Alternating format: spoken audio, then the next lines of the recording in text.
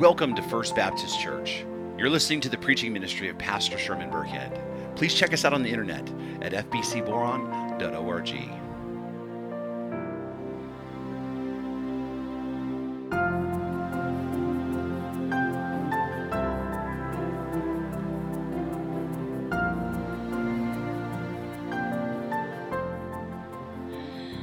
So Mark chapter 14,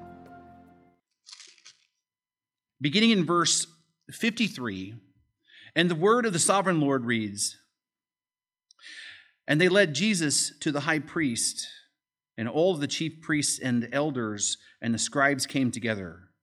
And Peter had followed him at a distance right into the courtyard of the high priest, and he was sitting with the guards and warming himself at the fire." This is the word of the Lord. The late R.C. Sproul, as you know, I quote him a lot. The late R.C. Sproul once said, "Loving a holy God is beyond our moral power. The only kind of God that we can love by our sinful nature is an unholy God, an idol made by our own hands. Unless we are born of the Spirit of God, unless God sheds his holy love into our hearts, unless he stoops in his grace to change our hearts, we will not love him. To love a holy God requires grace, grace strong enough to pierce our hardened hearts and awaken our moribund souls." So October 21st, 2018, it's a little more than 2 years ago, but after last year seems probably like a decade ago. But October 21st, 2018, we began this series titled Following Jesus. I don't know if you realize, but that's the date we actually began our journey through walking through Mark. And in this series, we have made a point to learn about discipleship, learning what it means to be a disciple of Christ and to become more and more like him, following him wherever he goes and wherever he leads. Because that is what the call of the Christian life is to follow Jesus. The Christian life is not just simply to sit at home satisfied in the knowledge that I have been saved. The Christian life is not just simply, to come to an exclusive club once a week and, exchange greetings. The Christian life is not just simply sitting in a comfy chair every week singing, "I love Jesus. Yes, I do. I love Jesus. How about you?" He didn't save us simply for us. He saved us for a purpose. And that purpose was for us to actively and continually follow him. In fact, later on in the Gospel of Mark, Jesus said, "If anyone would come after me, let him deny himself and take up his cross and follow me." We were saved so that we could follow Christ. And that is exactly what this entire series has been about. It's about walking through the Gospel of Mark, looking at every text and asking the question, what does it mean to follow Jesus?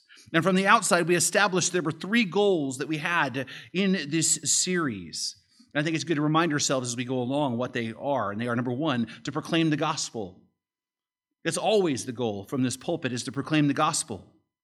We make a point to talk about the gospel and preach the gospel every single Sunday. And the book of Mark is actually a great book for that because every text points us back to the gospel. It points us back to our need for Christ. It points us back to what we need from God. And so we talk about the gospel week in and week out, and we will continue to do that. And we will always call people to repent and believe, just in case somebody is here who has not heard that message before. Not to mention, we always need the gospel. You never outgrow your need for the gospel. You need the gospel as much today as you did 50 years ago when you first gave your life to Christ, if you've been a Christian that long. So we make a point to proclaim the gospel. Secondly, the second goal is if you are in Christ and you know Christ, we want to take each and every opportunity to help you grow in your walk with Christ. We want to help you to grow in your understanding of who Christ is. We want to help you to grow in your understanding of who you are in light of who Christ is. And we want to help you to grow in your understanding of what God is calling you to do in light of all of that. And every week we look at the text and we look at Mark and what he's teaching theologically, right? And we ask the question, how is this supposed to change us? How is this supposed to shape us? And then third, the third goal is to help you to take action based on what you have learned. It's not simply enough for you to learn what you need to know. You need to know what to do with what you need to know. And so our aim is not to just get you thinking about following Jesus.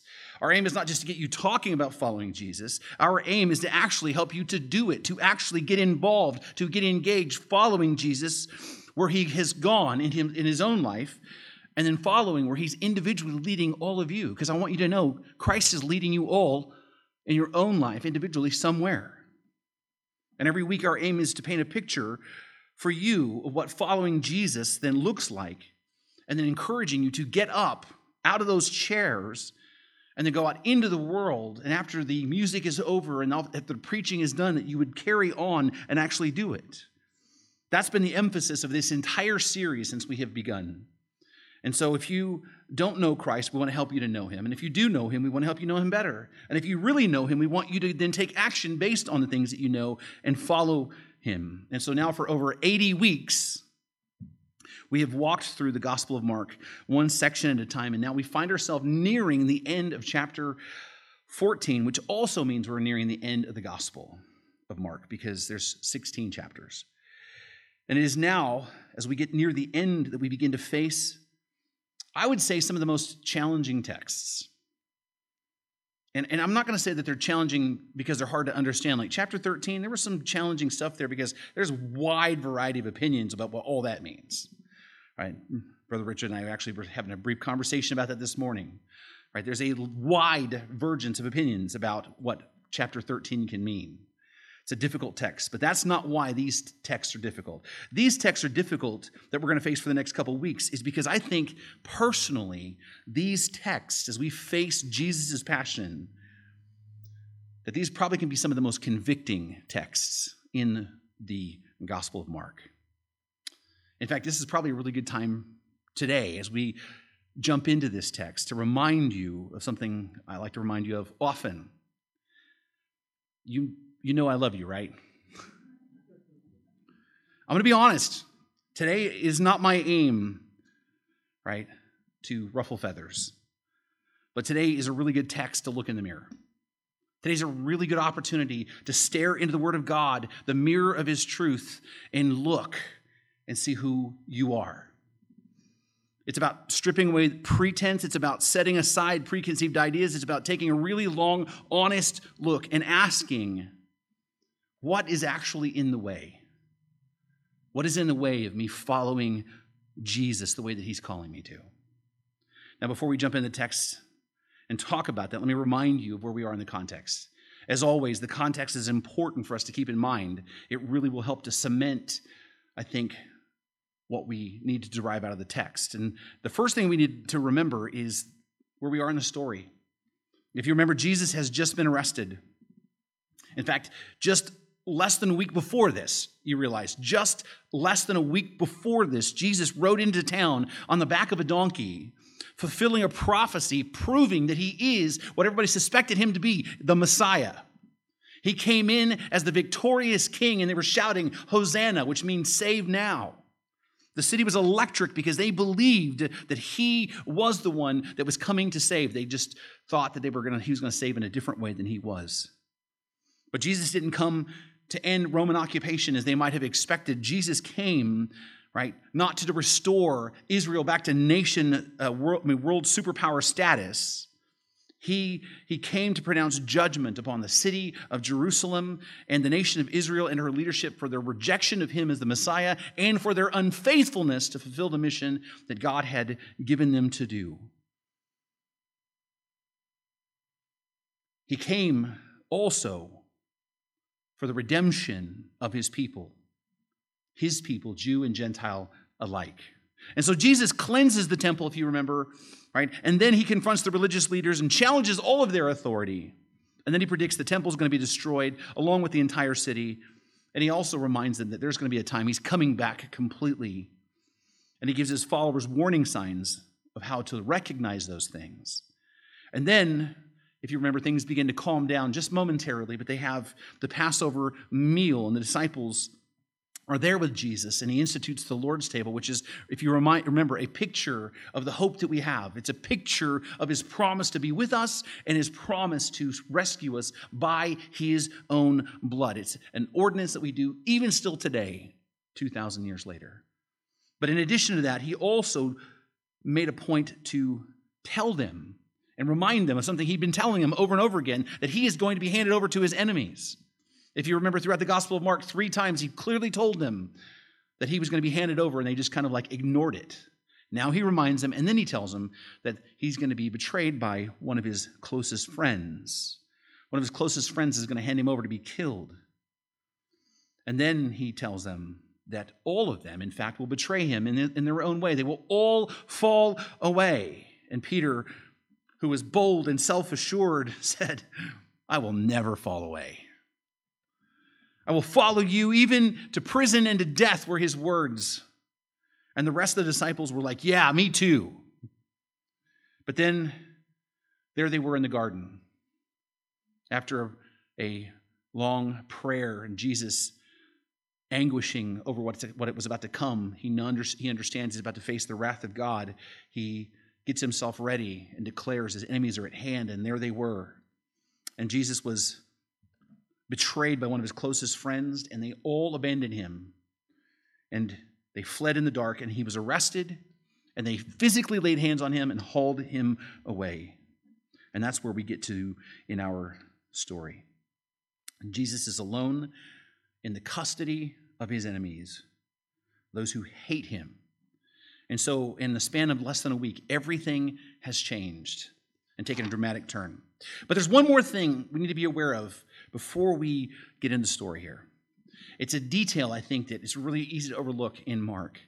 But it really, I think helps us to see what Mark is driving at here in the text. And it's the literary device we have seen Mark use over and over again. It is how Mark sandwiches things together in events and in related events to make a bigger point.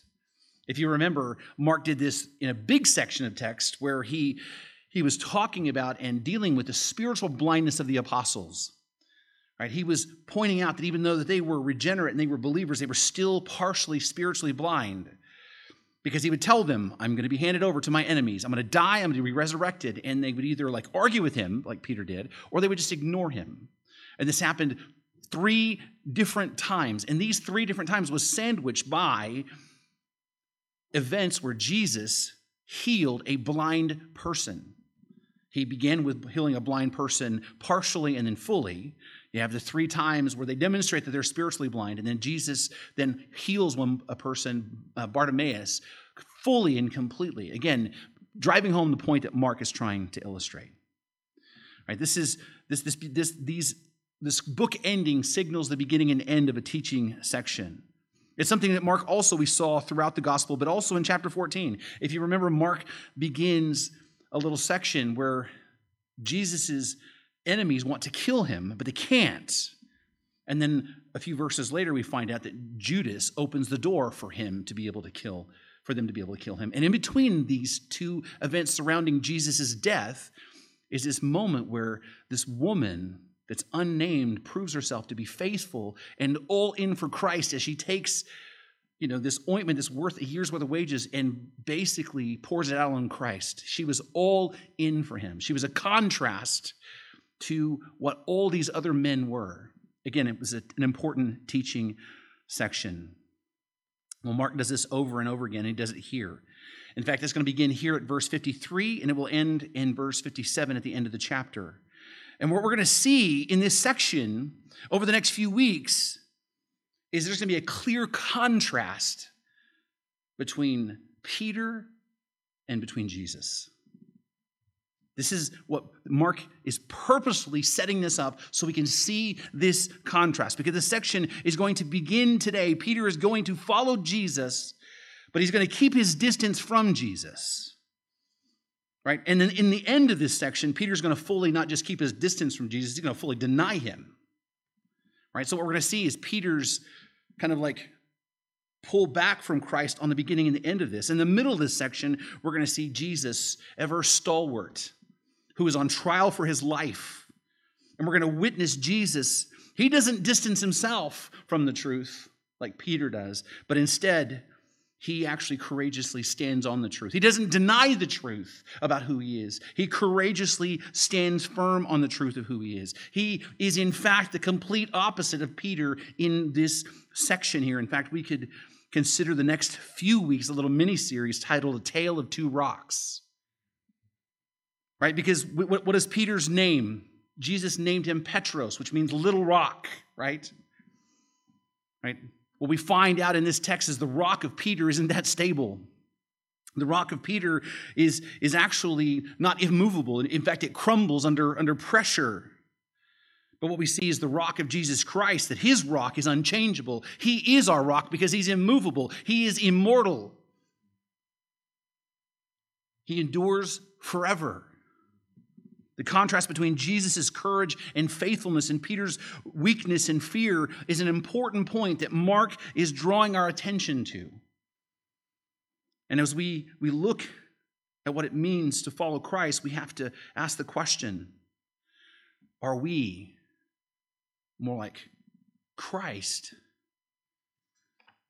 or are we more like Peter? So now with that in mind, let's turn and look at the text beginning in Mark 14, verse 53.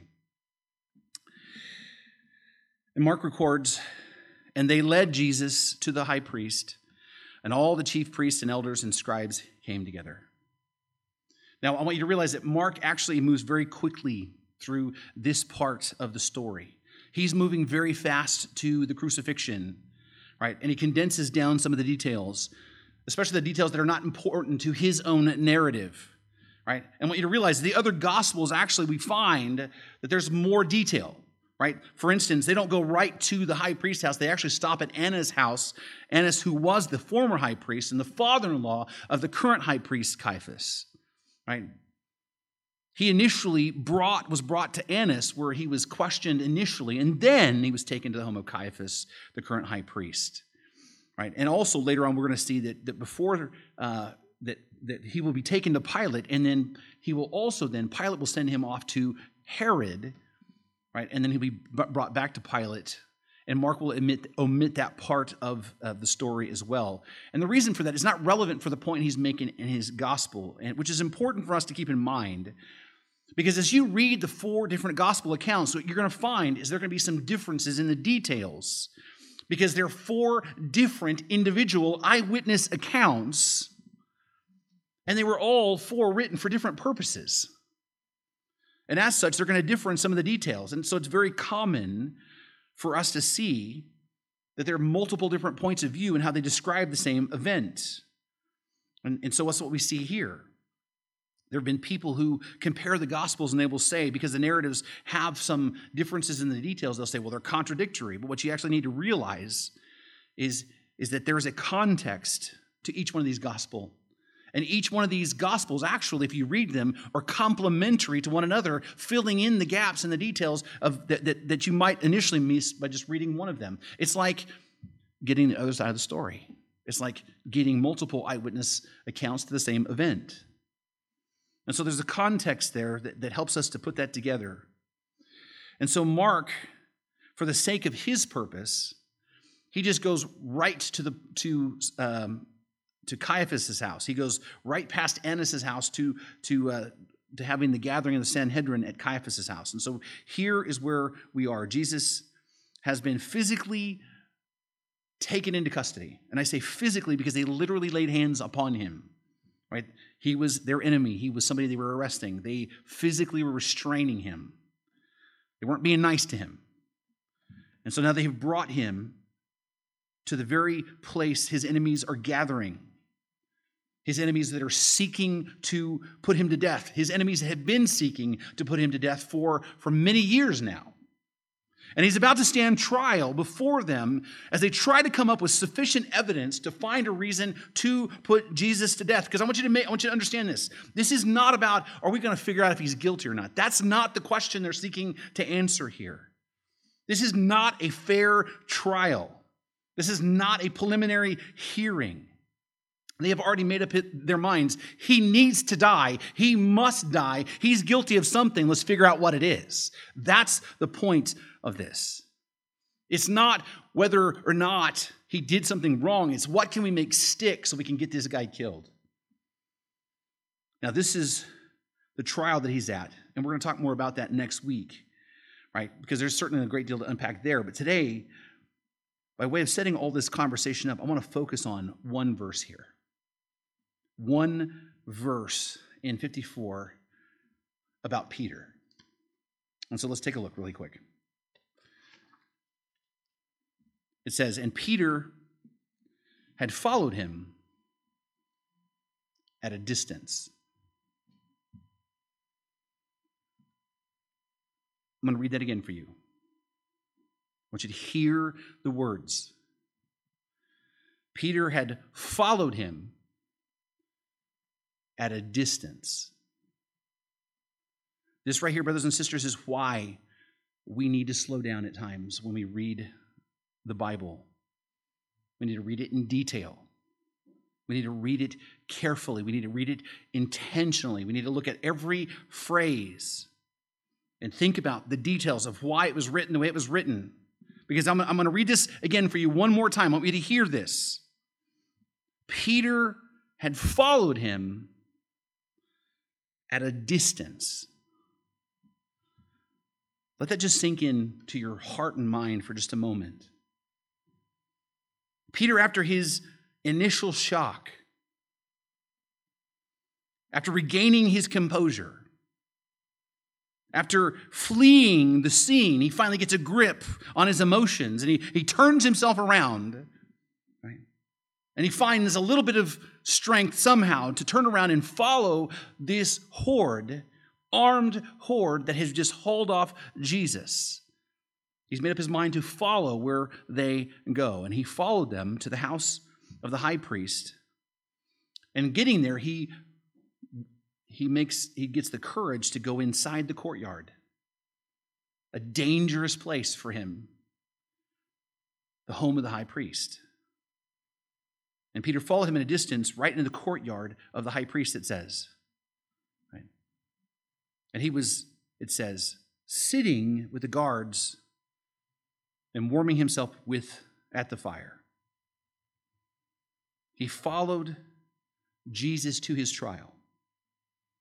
Now, for whatever else we might say about Peter, okay, we need to at least acknowledge, on some level, he's making good on the promise that he made. On some level. Right. All the other disciples ran for cover and didn't even look back.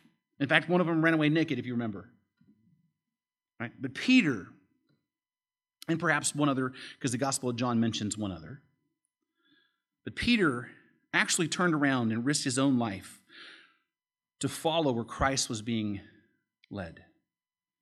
So Peter did follow Jesus, but it's important for you to see how he followed him. He followed him at a distance. He was there, but he kept his distance. And this is important because this is the thing that we need to see. This is the thing that all of us need to stare into the mirror of God's word and see. Because Peter said, even though that all will fall away, I will not. And then he said, Lord, I am ready to go with you to both prison and death. He was saying, I'm ready to go wherever you go, Lord. I'm ready to go to prison with you. I'm ready to die with you. In fact, he said, if I must die with you, I will not deny you. But here Peter is in the courtyard standing with Jesus' enemies. And yes, he is there. And yes, he followed Jesus, but he is still denying Christ by his distance. You do realize that? His distance is the beginning of his denial. For whatever we might give him credit for, his distance is still his beginning of his denial. He might be there geographically in the area. He might be there in proximity, but he is not with Christ. He might think in his heart that he was following Jesus, but his actions betray the fact that he is already beginning to deny him. He's already beginning to separate himself from him. He is already beginning to keep distance from Jesus. He is already in the process of denying Jesus. And this is really, really important for us to meditate on, because many of us we think that falling away from Christ is like, I make a decision to fall away from Christ. It is not like that. It is a process that begins with a simple step to distance ourselves. Because if the other disciples were with him there, if there was another couple of disciples with him and they were all quietly huddled together, Peter probably would no doubt, because of his boldness or his arrogance, we could say, would say, I am here for Jesus. He would tell them, I am here because of Jesus. I am all in for Jesus. But then the moment when the enemies come up to him and confront him, what does he do? We know what happens. He denies even knowing Jesus. In fact, the first person that confronts him is like a junior high girl. He didn't have any problem at all throwing Jesus right on the bus. He's not going to say, well, I used to follow him, but not anymore. He's going to even deny even having anything to do with him at all. Peter might be there in the moment, thinking that his presence means something, that somehow he's supporting Jesus. He might be thinking his presence in the courtyard means that he's with Jesus, but his distance is saying, I have already given up on him. I just haven't had the heart to admit it to myself yet. I really don't want to be associated with him. I really don't know him. Read that again. And Peter had followed him at a distance. I want you to hear me on this. And understand, it's not my aim to hurt feelings today at all. It's not my aim to make people feel uncomfortable, but it is my aim to tell people the truth. And the truth is, you and I need to embrace the truth that you cannot follow Jesus at a distance.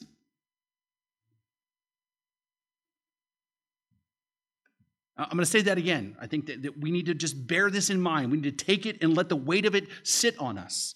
You cannot truly follow Jesus the way that he's calling you to follow him at a distance. Because keeping your distance from Christ is already a step toward denying him. That's the way it is with Peter right here. He wants to be near Jesus. He feels an emotional connection to Jesus. But he's keeping his distance, and he's trying to leave himself an out. He's trying to leave himself some room to save himself. And at the opportunity that he can, the first opportunity, what's he going to do? He's going to get out. He's going to fully deny everything that he ever knew about Christ. And understand, it doesn't say that he denied Christ one time. It's not just a one-time accidental thing. It's 3 times calling down curses upon himself. This full denial of Christ begins with Peter keeping his distance from Christ. You cannot follow Jesus where he's leading you at a distance. You cannot follow Jesus the way he's calling you to at a distance. Because if you do, at some point, you will be in a position to openly deny him. If you follow Christ at a distance, if you follow him, but kind of keep, an eye on the horizon, keep your distance from him, so that you're not fully, completely identifying yourself with him, there's going to come a point where you will deny him. And that's what we see in the world today. Brothers and sisters, what's happening in the world is not a mystery. It certainly surprises us how fast some of these things can happen. But what's happening in the world is not mysterious. It's the way the world is. This is how people are. We see this in our country. People who have been thinking they're following Jesus, who say that they have a connection to Christ, but they're really just simply lurking in the shadows, hoping the wrong people don't see them and identify them. They're hoping that they can still maintain this connection to Christ, but at the same time, not having the rest of the world and the crowd to look down on them. I would say a large percentage of people who would call themselves Christ followers are just following Jesus at a distance. And I don't want to overgeneralize that. I don't want to make statements where I'm like impugning everybody. But I think it would be safe to say that a large percentage of people who identify themselves as Christians in America will live like Peter lives in this moment. And do you know how I know that? Because nobody around them can see that they're sold out for Christ. No one around them is taken aback by how they live. Right? Nobody around them is seeing them standing next to Christ, saying, I'm with him no matter what happens. Right? I'm going where he goes, no matter what happens. I'll do what he calls me to do. I'm going to labor and do all the things that Christ is calling me to do. The world doesn't bear witness to that. They're not seeing that in so many of people who call themselves Christ followers. And don't get me wrong. These people might attend church. They might, once in a while, and they might watch sermons online and have their favorite YouTube preachers, and they might post a lot of scriptures from time to time, or at least like the, type, like an amen if you want Jesus to bless you kind of thing. They might even have a Jesus bumper sticker on the back of their car. But when you get past the superficial things, when you look at their lives and the areas that really matter, you will find that they're living just like the rest of the world. They're unchanged. You can't tell them apart from the rest of the world. Notice Peter in this story, what he's doing. What's he doing here? It says he's sitting with the guards, warming himself by the fire. He's sitting with the enemies of Christ, pretending to be one of them, pretending to be like them, sharing the warmth of the fire with them, sharing this companionship and this warmth. He's making a point to not distinguish himself at all from them. He's making a point to blend in. He's making a point to not look like a Christ follower in this moment. If there is a better metaphor for what has become American Christianity and much of the American church, generally speaking, I don't know what it would be. Christian worship in our country has become a combination of concerts and self-help seminars and TED Talks. Christian worship is about feeling good rather than glorifying the one true living God. Christian worship in many churches is about making you feel better about yourself rather than convicting you of your sins so that you grow. Christian worship is about being more like other people rather than being more like Christ. A survey of American evangelical churches, you will see, I'm not telling a lie here. I mean, if you go and you look at what passes for mainstream evangelicalism and what people see in the world around us, tell me I'm wrong. For many, the Christian faith has become nothing more than, okay, now, since we're gathered together, remember, go out into the world and be nice. Because that's the 11th commandment, thou shalt be nice. That's what you can boil down American Christianity to be. Tell me I'm wrong. Because when a Christian speaks up and gets firm, what happens? What kind of Christian are you? You call yourself a Christian? What, because I'm not being nice? Right? The thing is they're like, well, if you're nice enough, right, and you empathize enough, and if you're sufficiently woke enough, and you're cool enough, and you're loving enough and careful enough, then hopefully maybe secretly somebody will come up to you and ask you about this relationship you have with Jesus. And then finally, you got a chance to tell them about Christ and how he's changed your life. But don't let them see that he's changed your life, because that might scare them off. Make sure you don't offend anyone. That's how many people see the Christian faith. In fact, I followed a pastor for a long time who is one of the best communicators I've ever seen. And I will still say that. Dude is just super sharp. But his mission for his own church, as in his own words, is to create a church for unchurched people right? And that sounds like a noble idea, but the idea actually, when you unpack it and hear what he has to say, is really to create a church that's so unlike church that people who are not familiar with the church will actually, and who hate the church, will actually come in and hang out. That's the whole point, is to be so unlike the church that people outside the church will want to come in the church. The idea is that to be unlike the church to the point where the unchurched are just attracted by the way things are.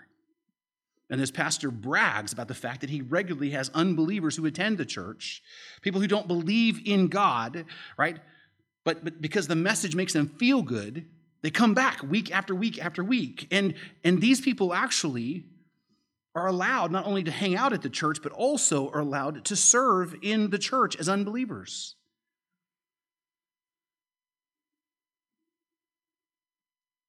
Believing in Christ doesn't matter to that church. What matters is the experience that you have and how it feels to you. And if that's not bad enough, the pastor has made a point to say that Christians need to stop saying things like, the Bible says. He actually said that in a sermon. You need to stop saying the Bible says, because the Bible doesn't say anything. That's his words, his exact words. The Bible doesn't say anything. It's just a collection of ancient manuscripts. It's his exact words. This is a Southern Baptist church. And then he went so far to say, we as New Testament Christians need to unhitch our theology from the Old Testament, which I don't know how you do that and still be a Christian. But now, why would he say this? Why would he focus on this? Why would he build this church this way? It's because he wants to get rid of all the stuff that makes people uncomfortable. All the stuff that might offend somebody, all the other stuff that actually shows how different Christ is from the world. Right?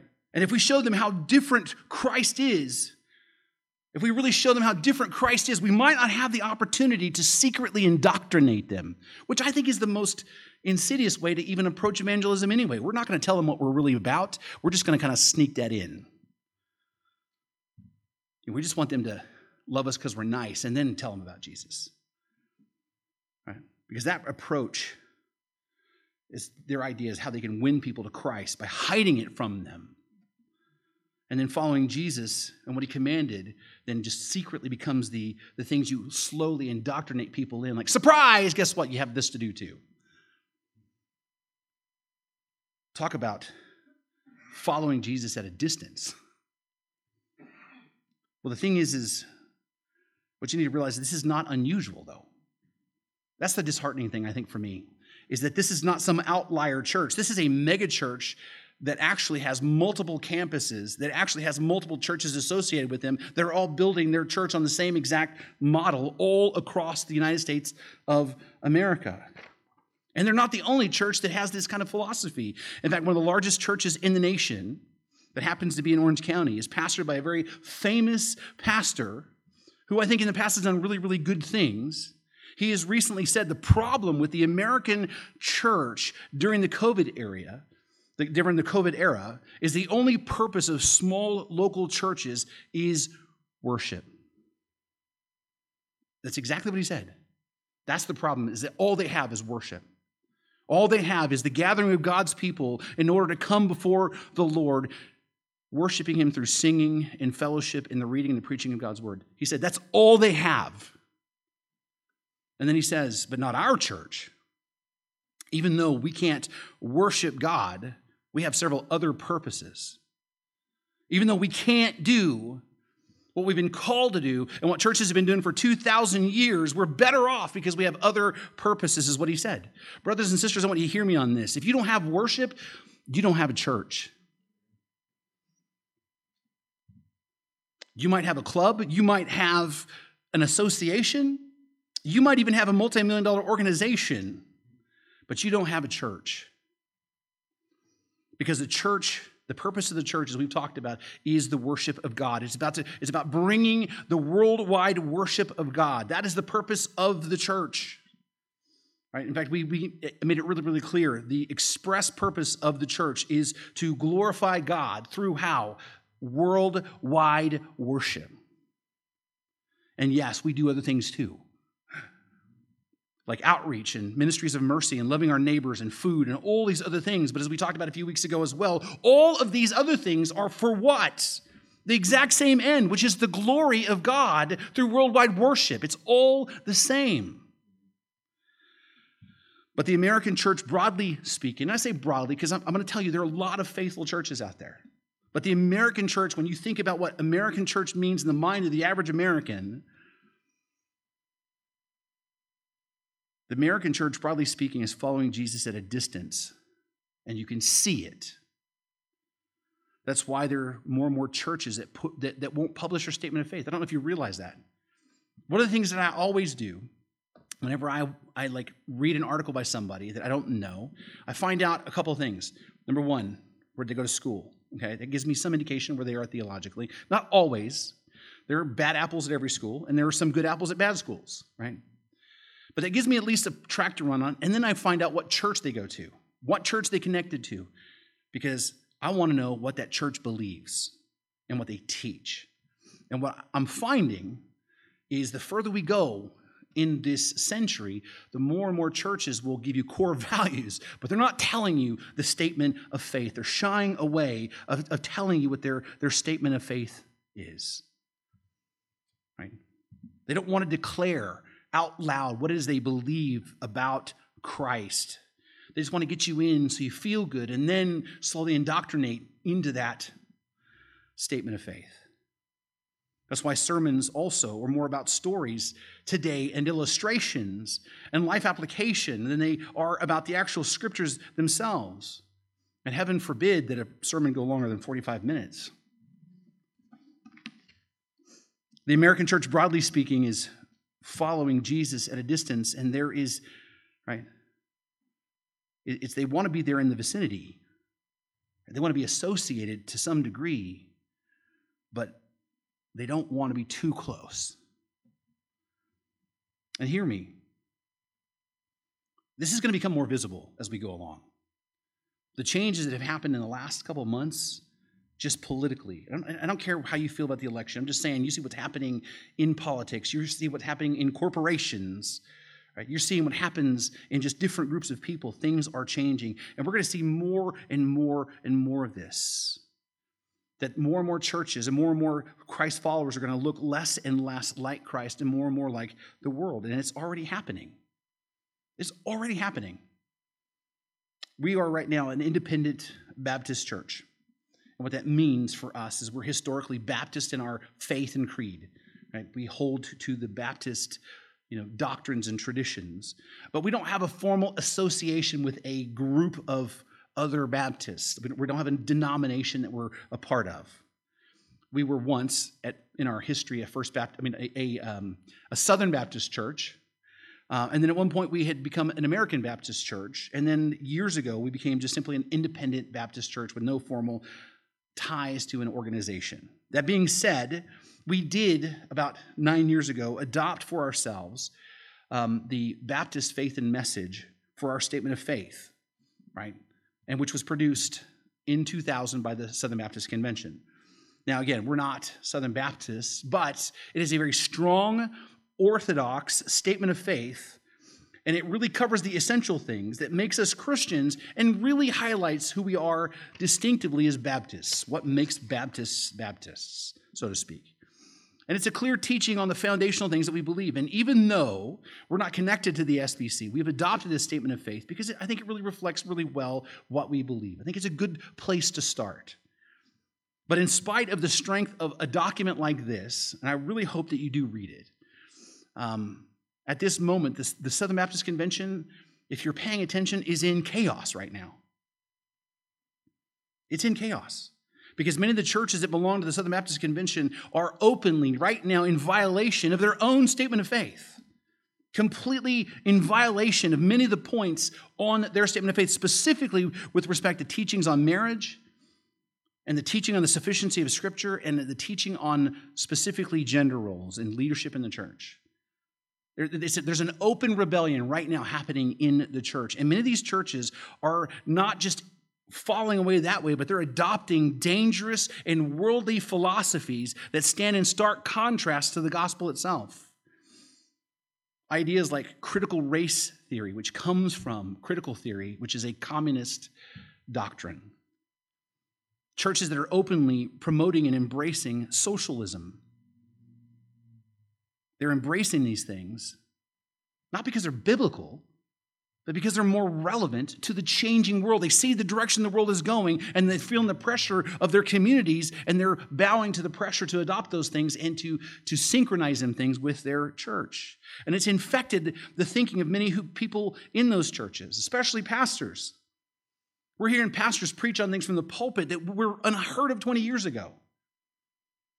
But this year, because of so many people's disdain for particular political candidates and particular political points of view, pastors are openly endorsing from their pulpit candidates who are not only pro-abortion, but pro-abortion all the way up past the day of birth. We're talking about people who are pro-LGBT to the point that they're pro-hormone therapy for children who are confused about their gender identity. They're pro-candidates who are openly saying that our mission is to lessen the influence of the Bible and Christianity in America. I don't care how you vote, but to advocate for those ungodly positions from the pulpit. We've seen pastors and preachers, classically conservative Christians, begin to deny the inerrancy and the sufficiency of Scripture. They're beginning to soften on that idea that the Word of God is His Word and it's unchanging. Pastors are promoting false teachings and giving consent to unqualified teachers. And I fear that many of these churches are headed the way of many mainline liberal denominations, organizations that call themselves churches but are simply just the reflection of the world around them with some Christian labels attached to them. Many churches and many Christians are attempting to follow Jesus at a distance.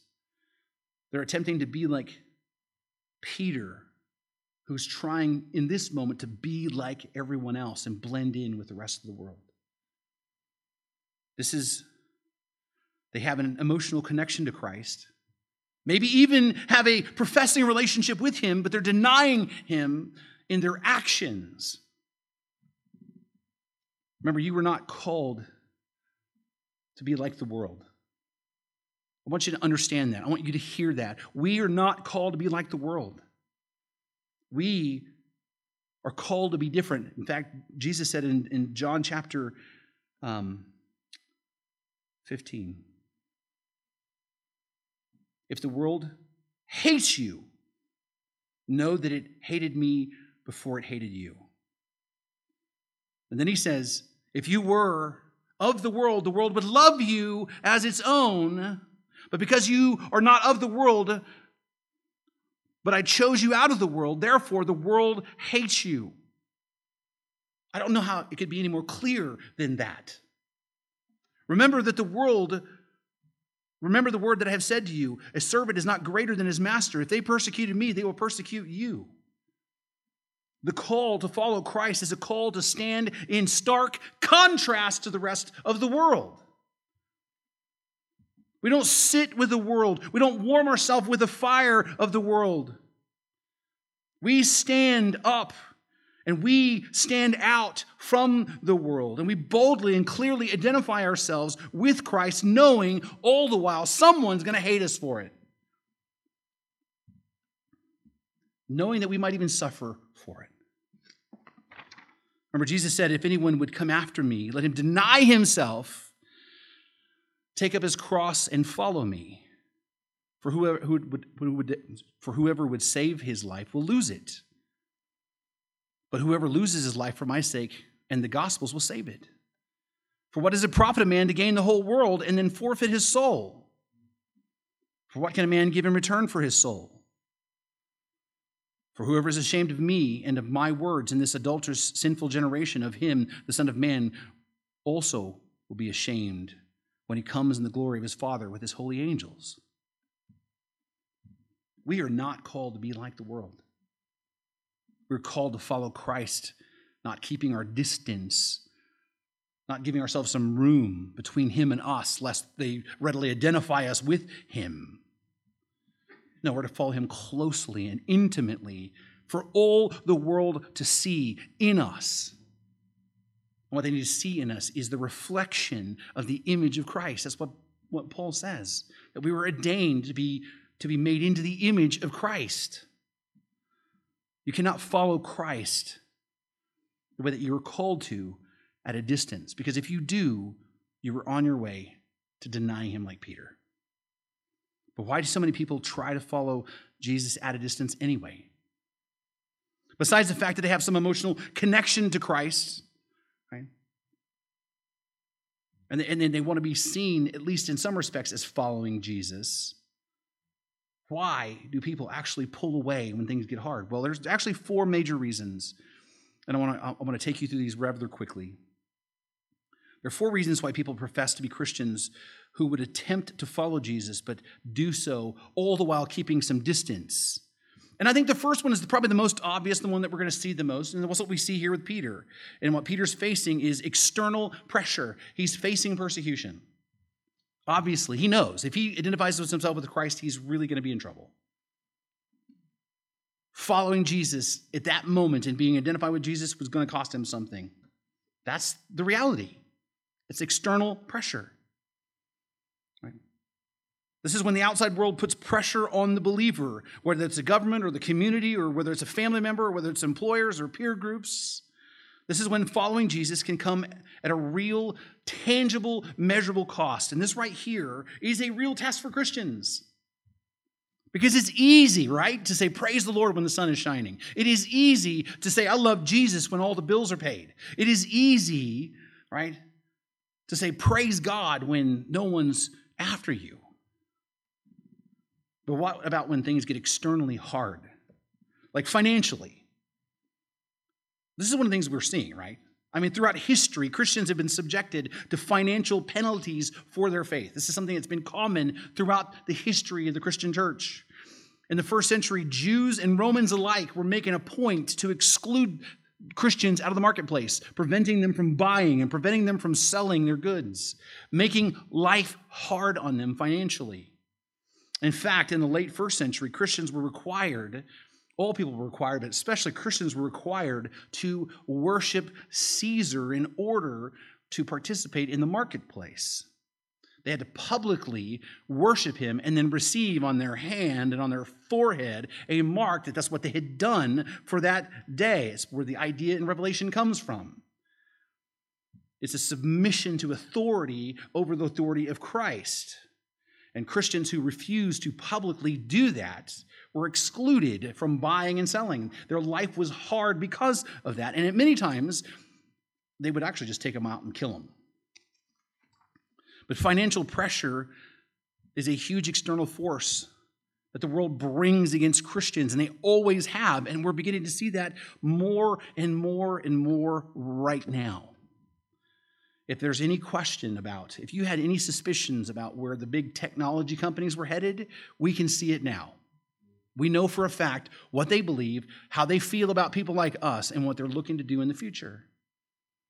Big tech companies are deplatforming people and groups. And this is not just, hey, you can't see your pictures anymore. We're talking about people losing their livelihoods and money as a result.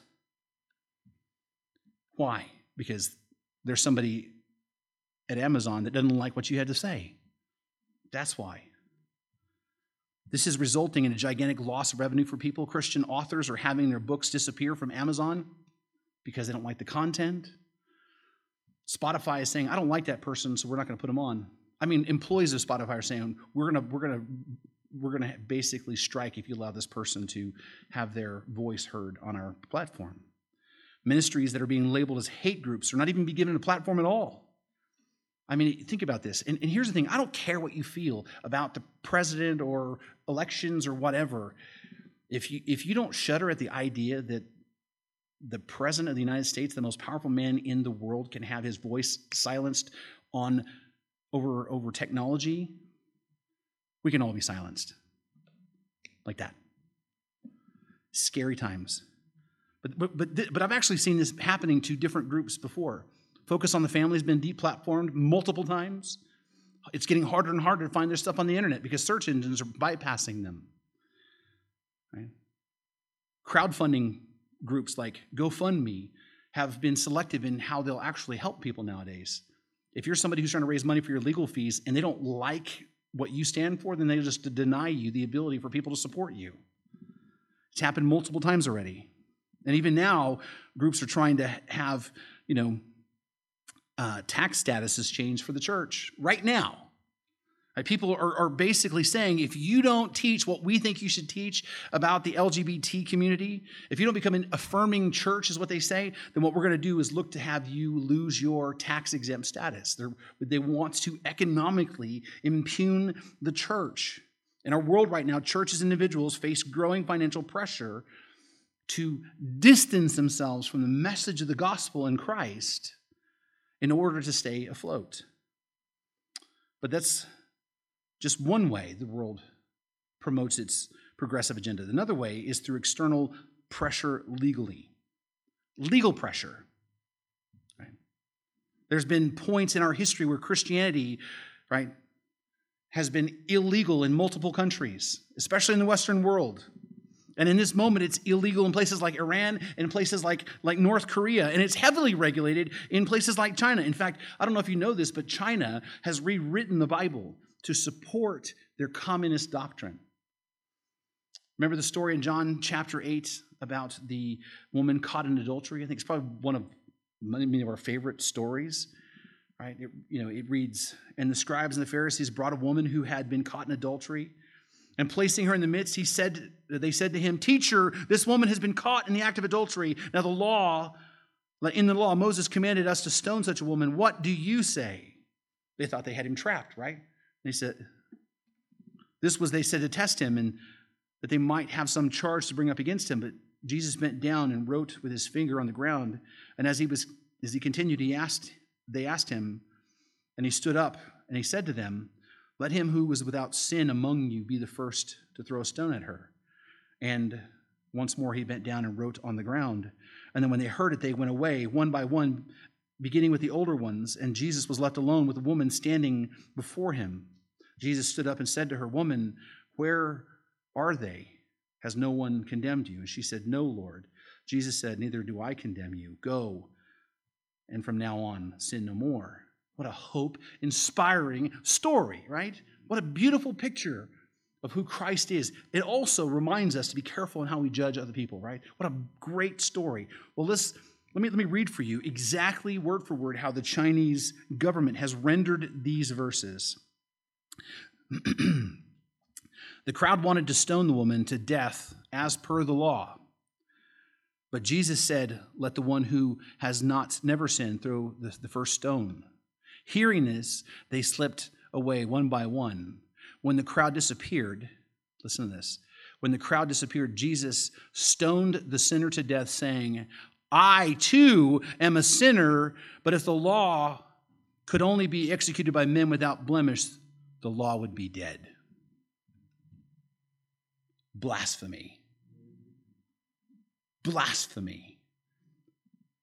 This is a full denial of the deity of Christ. This is a full denial of the sinlessness of Christ. This is not just a misrendering of the text. This is a wholesale bastardization of the text. And the Chinese government says, you want to be a Christian? Then this is your book. You have to read this. You have to preach this. You have to teach this. That is where the beloved Chinese are going. The Chinese that many people can't say anything negative about unless they get fired from their jobs. But even now in our own country, there are increasing calls by many people to force a change in the message of Christ.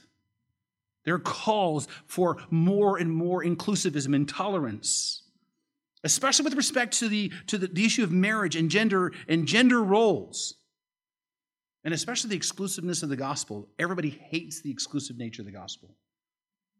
And even now, Congress is trying to force the issue. Congress is trying to pass what's called the Equality Act. I always love how they put these titles on here that sound wonderful, the Equality Act. What it simply does is it elevates all the LGBT issues to civil rights issues, fundamentally, ultimately removing religious freedom protections from Christians.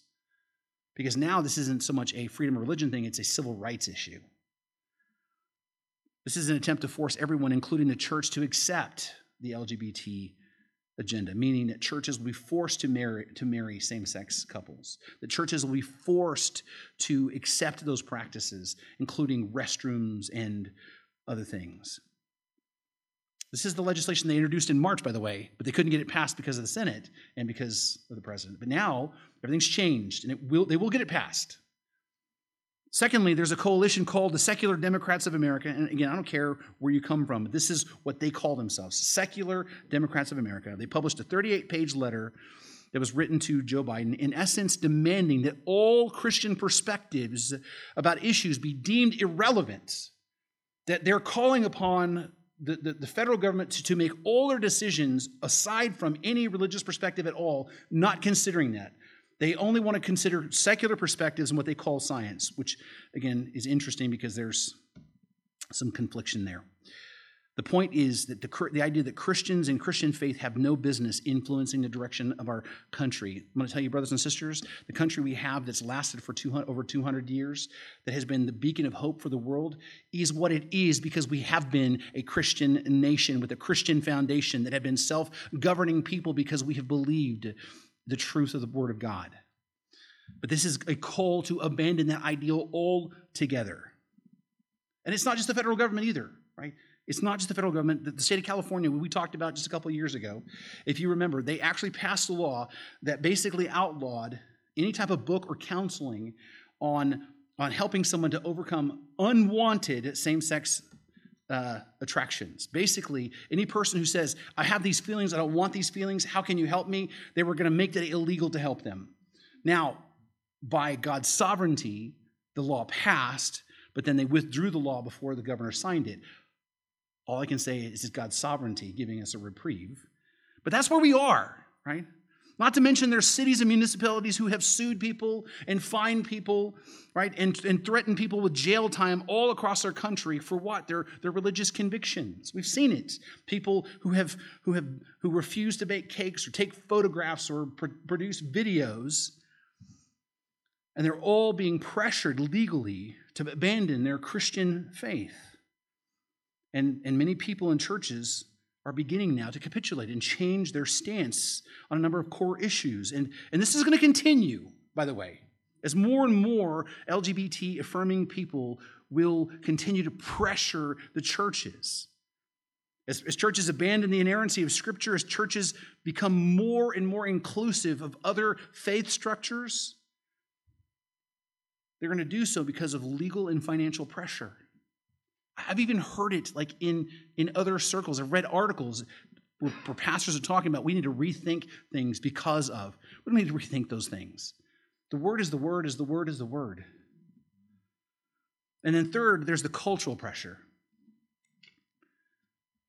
The cultural pressure that we feel is applied through institutions like the media, like the arts, like education, like the market. Right? These are groups of people, right, who want to shape popular culture. And we've seen it, right? They use their influence to promote this progressive agenda. They are demonizing everyone who doesn't see things the way that they do and are calling everyone who doesn't bigots. They mock people who are Christians, right? And they use insults like bigots and homophobe and racist and try every possible... By the way, there are a lot of words that don't even have any meaning anymore because they're just overused for reasons that aren't even what they were invented for. But they use these words to try to silence people. They attempt to shame Christians into changing how they view traditional things like marriage and the sanctity of the unborn life and the exclusivity of Christ. Right? And we know that's a relentless assault. You can't go to the movies without seeing this agenda. Right? It's on the news. It's even in your favorite, show that you like to binge watch. I mean, Kim and I, we finally got to catch up on a season of show we've been watching for years and had to make a point to hit all these particular hot button issues. They did, they addressed the transgender issue, they addressed this issue and that, and even the main character was pontificating of how people could be so intolerant. I'm just going, that dude's talking about me, And I realize it's fiction, but the reality is this is what culture is doing. We're continually being preached at by a cadre of rich and famous and celebrities, all telling us what they think we should feel and how we should behave. These external forces are powerful, and the consequences on the church individual believer, right, the consequences are real. Right? They will cost you something. It will cost you something to truly follow Christ. It might cost you money. It might cost you friendships. And we've seen that even on Facebook, how I even read another post of a family member who basically deleted and won't ever talk to another family member again because of just have a different perspective. It's going to cost you friendships. It's going to cost you jobs. It might even cost you your life in this time. Following Christ has always come at a cost. Hence the reason why he said, deny yourself and pick up your cross and follow me. But we've lived at a time, by God's grace, for so long where the cost was so low. But the cost is going to increase. And we will see many more people deny Christ in order to bow down to the pressure of the world around them. They will distance themselves between Christ and the church. They will claim to follow him, but they will grow less and less like him because of these pressures. Don't believe me?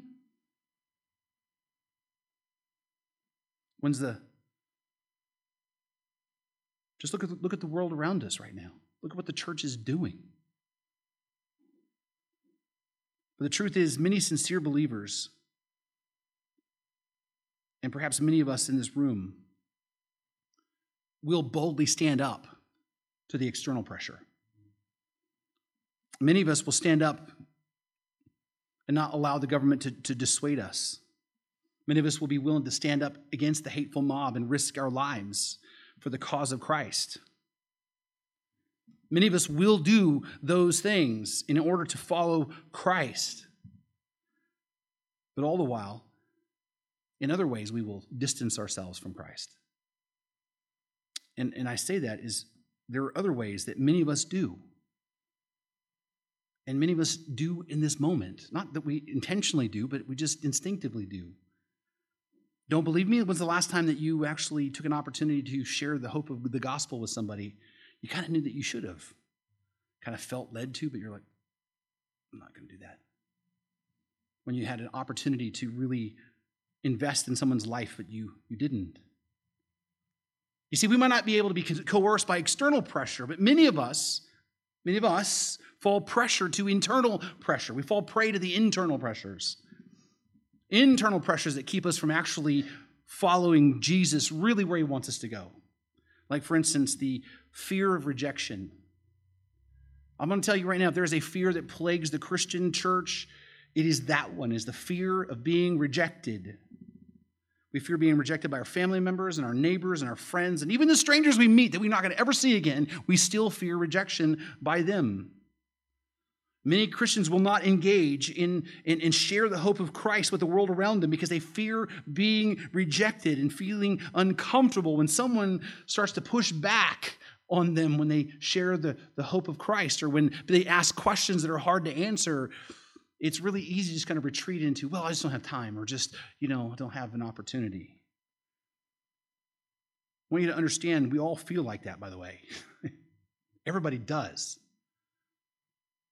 But this is where we have to examine our hearts and ask ourselves, what do we value more? The approval of God or the approval of man? And that's really the issue I think we have to come back to. I think the second fear that we have internally is the fear of missing out. This is, I think, the second big one. The fear of missing out. It's another internal pressure, and we struggle to live, right, our lives as consecrated believers to God because we don't want to miss out on the things that the world has to offer.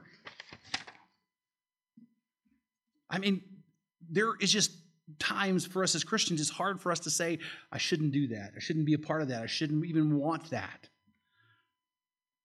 This includes everything from entertainment to going to parties, and the way that we dress included in those that we hang around. Sometimes we distance ourselves from Christ just because we don't want to look like a Jesus freak to everyone else around us. We don't want to be considered a prude. We don't want to be considered, one of them old-fashioned Bible thumpers. I mean, let's be honest. We want to be invited to everything. We want to be part of the fun. We want to be included. We want that sense of belonging to our peers around us, right? And in the process, we end up denying Christ in our actions, in our words, and our attitudes around them because we're trying to be so much like them and be accepted by them, not realizing what we're actually doing is putting a stumbling block in front of them, the people that God has positioned us in our lives to be a witness to. And I want you to know, like this is one of those areas that this guy struggles with too. Right? We want to be seen as cool and relevant and fun to those around us, but we should be shining the light of Christ and go wherever he leads, no matter what happens. Even if they say, don't invite him. And then there's the most subtle, but perhaps the most difficult pressure internal to overcome. I say it's the most subtle because I think we can hide this one the best. And that is the fear of letting go. The call to grab hold of Christ is a call to let go of everything else. But for some reason, there are some things that we just want to hold on to in our lives. Some of us want to hold on to our old lifestyles. Sometimes we just want to hold on to the way things were. We don't want things to change. In fact, I heard someone say, I believe in Jesus. I'm not ready to follow him because I'm just not ready to give up some of these things. So many people have parts of their lives that they know that Christ is calling them to let go of, but they just don't want to do it. They want to try to walk somehow precariously in two different worlds. They want to follow Jesus, but at the same time, keep their distance from Jesus, just like Peter. In fact, this has given rise to the false idea of what many people have called falsely, by the way, it's a false teaching, the carnal Christian. Is this idea that if you make a profession of faith, you're saved no matter what, and it doesn't matter how you live the rest of your life. You can go and do everything you want to do, but as long as you have that profession of faith and call yourself a Christian, you're good. That's just not how that works. If you meet Jesus Christ for real, he will change your life. If you put your faith and trust in him, things will change. But there is an attempt, even by believers, to kind of keep trying at least to the fringes, holding on to parts of their old life. Another place where people tend to let go of, and this is probably the biggest problem for Christians, is they tend to hold on to their fears and their hurts. They really, really fear letting go of those hurts, especially those devastating hurts. It's something that a majority of people wrestle with, is hurt. They struggle to let go of the hurt. So many Christians struggle to let go. That's why they struggle with forgiveness. They just don't want to let it go. They know that they're being called to let it go. They're reminded of it all the time. They read the Bible. It says, let it go. Forgive as you've been forgiven. But there's something in us still that feels entitled to that hurt. It's mine. I don't want to give up on this. I'm identified with this hurt. It's who I am. I have a right to be angry about this. I have a right to be bitter. I have a right to hold on to this grudge, is what we tell ourselves. But the truth is we know that it's incompatible with what Christ is calling us to do and where he's calling us to go. It's incompatible. This is a thing that's causing distance between you and Christ. Jesus is beckoning you to follow us now. I'm right behind you. Just let me have a moment here. We are to forgive as we've been forgiven. And I want you to know these are not easy words for me to hear either. They have not been easy words for me to wrestle with in my own life. But that's the words. We're to forgive as we've been forgiven. We're to give grace in the way that we receive it. And guess how we receive it? Freely and abundantly and overwhelmingly. We need to let go of our hurts. I'm not saying that it's easy. I'm not pretending here that it's like, okay, I'm over it. I know it doesn't work that way. But you do have to move towards that. You have to seek God's face and restoration that way. You got to find some way for God to change your hearts. Because if we don't, we're just going to be like Peter, trying to follow Jesus, but we're keeping a distance from him. Make no mistake about that. If you refuse to forgive, especially other believers, you're behaving just like Peter. You're just trying to be close to Christ, but at the same time, you don't want everyone else to see it. The call to follow Christ is to deny yourself. Deny yourself and let things go. By the way, it's for your own good anyway. Now, all these things cause us to be like Peter. These are external and internal pressures, but there's a couple other things too, and I'll just make brief mention of them. And one of them I want you to be aware of is it's spiritual immaturity. There are just a lot of Christians who just haven't grown up yet. Right? And they really just haven't really figured out what it means to really follow Christ. Some people are true believers and born again, but they're still immature in their understanding of who Christ is and what Christ is calling them to do. They're immature in their faith. And as a result, they have a low view of God. And this maturity results in then a high view of themselves. This is not like they're bad people and like they're hell-bound sinners. It's just they're just still babies, so to speak. And the truth is, many new believers and many immature believers have a man-centered theology. Right? They still are true believers. The focus is wrong for them. They haven't learned to have a God-centered view. And the result is there's a tendency to walk, not so closely with Christ, but more with the rest of the world. This immaturity kind of like manifests itself in their actions. Right? But this also, and what we have to be aware of and we have to take seriously is the issue that some of this distancing people, how they distance themselves from Christ, is also rooted in the lack of gospel understanding. A lot of times people just don't remember what the gospel is. And I'll lay this squarely on the church in the last century. That people have been taught that you learn the gospel, you believe the gospel, and then you move on to the next part of Christianity 2.0. The gospel's the way in the door. You don't have to think about that no more. Now it's about, going to church and tithing and doing this and doing that and doing this and following all these rules. Suddenly it became about something else. But the truth of the matter is the Christian life is always, always, always about the gospel. It never ceases to be about the gospel because guess what? You never outgrow your need for it. It's always about dependence upon God to do for you what you can't do for yourself. And once you begin to see your dependence upon God and you see your wretchedness before a holy, righteous, and just God, suddenly you begin to think less about yourself and more about Him, and you begin to value Him and have a greater desire for Him. Suddenly then, distancing yourself doesn't become quite the issue because you realize the point is Him and not you. But you won't ever get there unless you really see the value of the gospel and what Christ has done for you. You will never see the wretchedness of your sin until you see the beauty of Christ. You will never understand your need to be more like Christ and less like the world unless you actually see the world through the lens of who God is. The gospel is the thing that helps us to see our treasure is Jesus Christ. Our greatest hope is Jesus Christ. Our greatest desire is Jesus Christ, above being accepted, above being loved, above being vindicated for the wrongs that happened to us. Spiritual immaturity can cause us to keep our distance from Christ, but then also, again, one last thing is false conversion. And I say that is because we have to talk about this. There are times that some people keep their distance from Christ simply because they're not really actually believers. This is not a popular subject in American Christianity, by the way, because everybody wants to just be nice.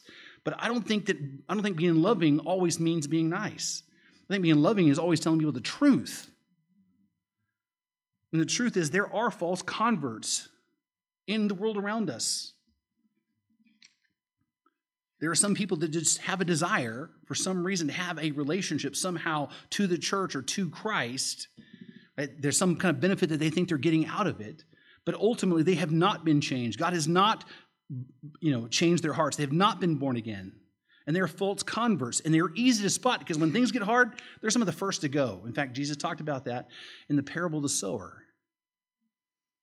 They want the benefits of being a Christian until being a Christian has a cost, and then they'll abandon things. These are people we really need to pray for, that God would actually change their hearts. All right, we need to understand then what's happening to them. But we also need to understand also what's happening in this story.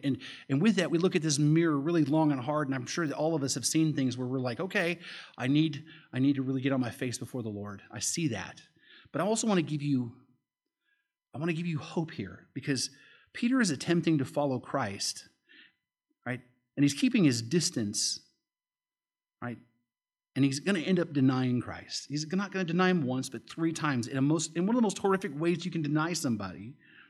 But the thing we need to keep in mind is that even though that Peter's abandoning Christ in his actions and his attitudes, Jesus is not abandoning Peter.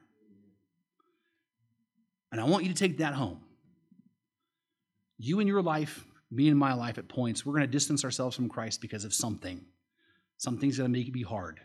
Something's going to challenge us. Something's going to bump into us really, really in a way that we didn't expect. And we're going to find that we're lacking. But our hope isn't in our ability, our own ability to remain close to Christ. Our hope is in Christ's ability to keep us. And that's what we see in Peter. Peter will fall down flat on his face and he will deny Christ in the worst possible way. But what will Christ do? Christ is going to restore him. We know that. We know how the story ends. Christ is going to restore him fully. Going to ask him, hey, Peter, do you love me? And he's going to, you know that I love you. He's going to ask him that 3 times. And then he's going to give him leadership and say, now feed my sheep. He's going to make him a leader in the church.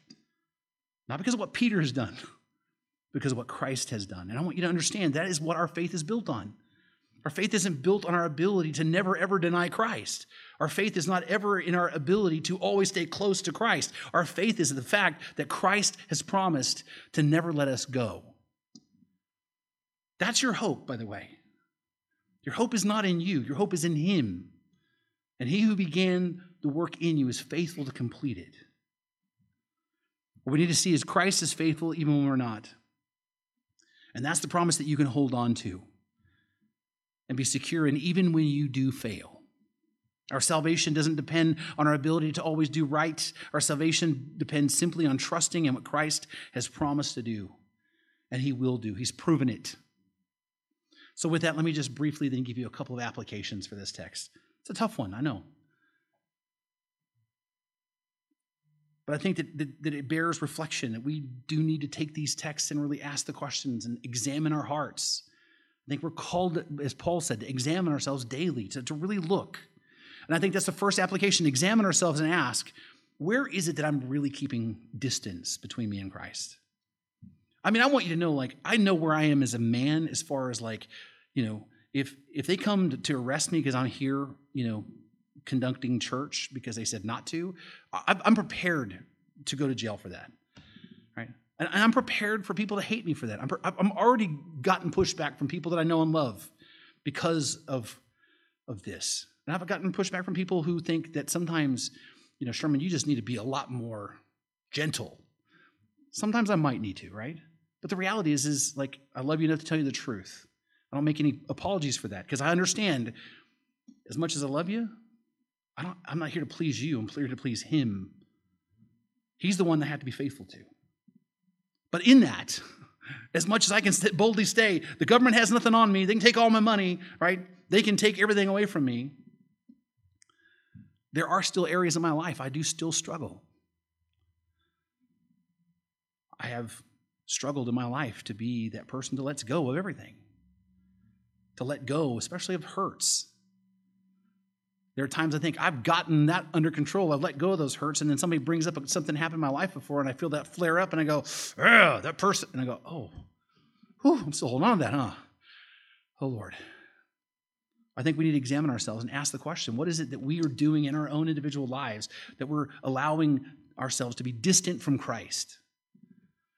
Now, not in the worry like, oh my goodness, this is what I'm doing wrong and God's going to hate me. It's like, I see where God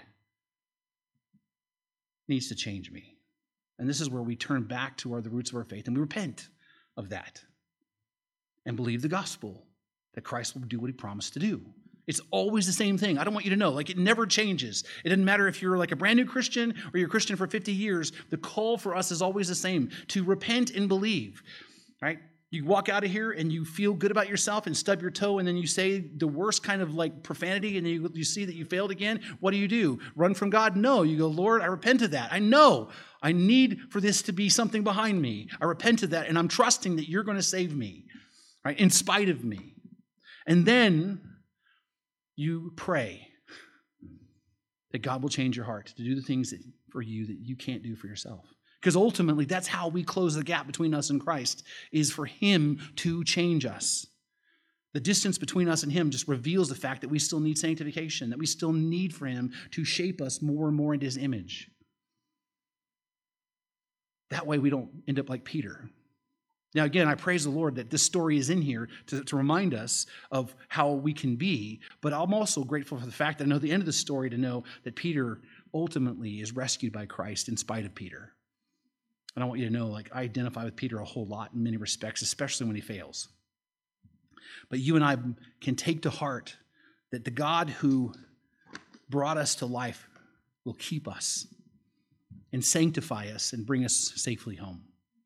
That is our hope. But my encouragement for you this week is to spend that time alone with the Lord and examine yourself. By the way, this is why, one of the many reasons why we need that alone time with the Lord. Right? What's wrong with the world and what's wrong with the Christian church is we just don't have enough time to spend with the Lord. We've got ourselves so busy in our lives that we're failing to do the very fundamental things that we're called to do, which is to get alone with God in prayer and the Word.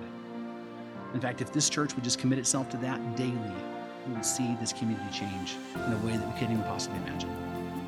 But that's your exhortation this week. You've been listening to the preaching ministry of Pastor Sherman Burkhead, a production of First Baptist Church in Boron, California. Our website address is fbcboron.org. And would you please consider partnering with us financially as we work to share the hope and the gospel of Jesus Christ with our community and our world.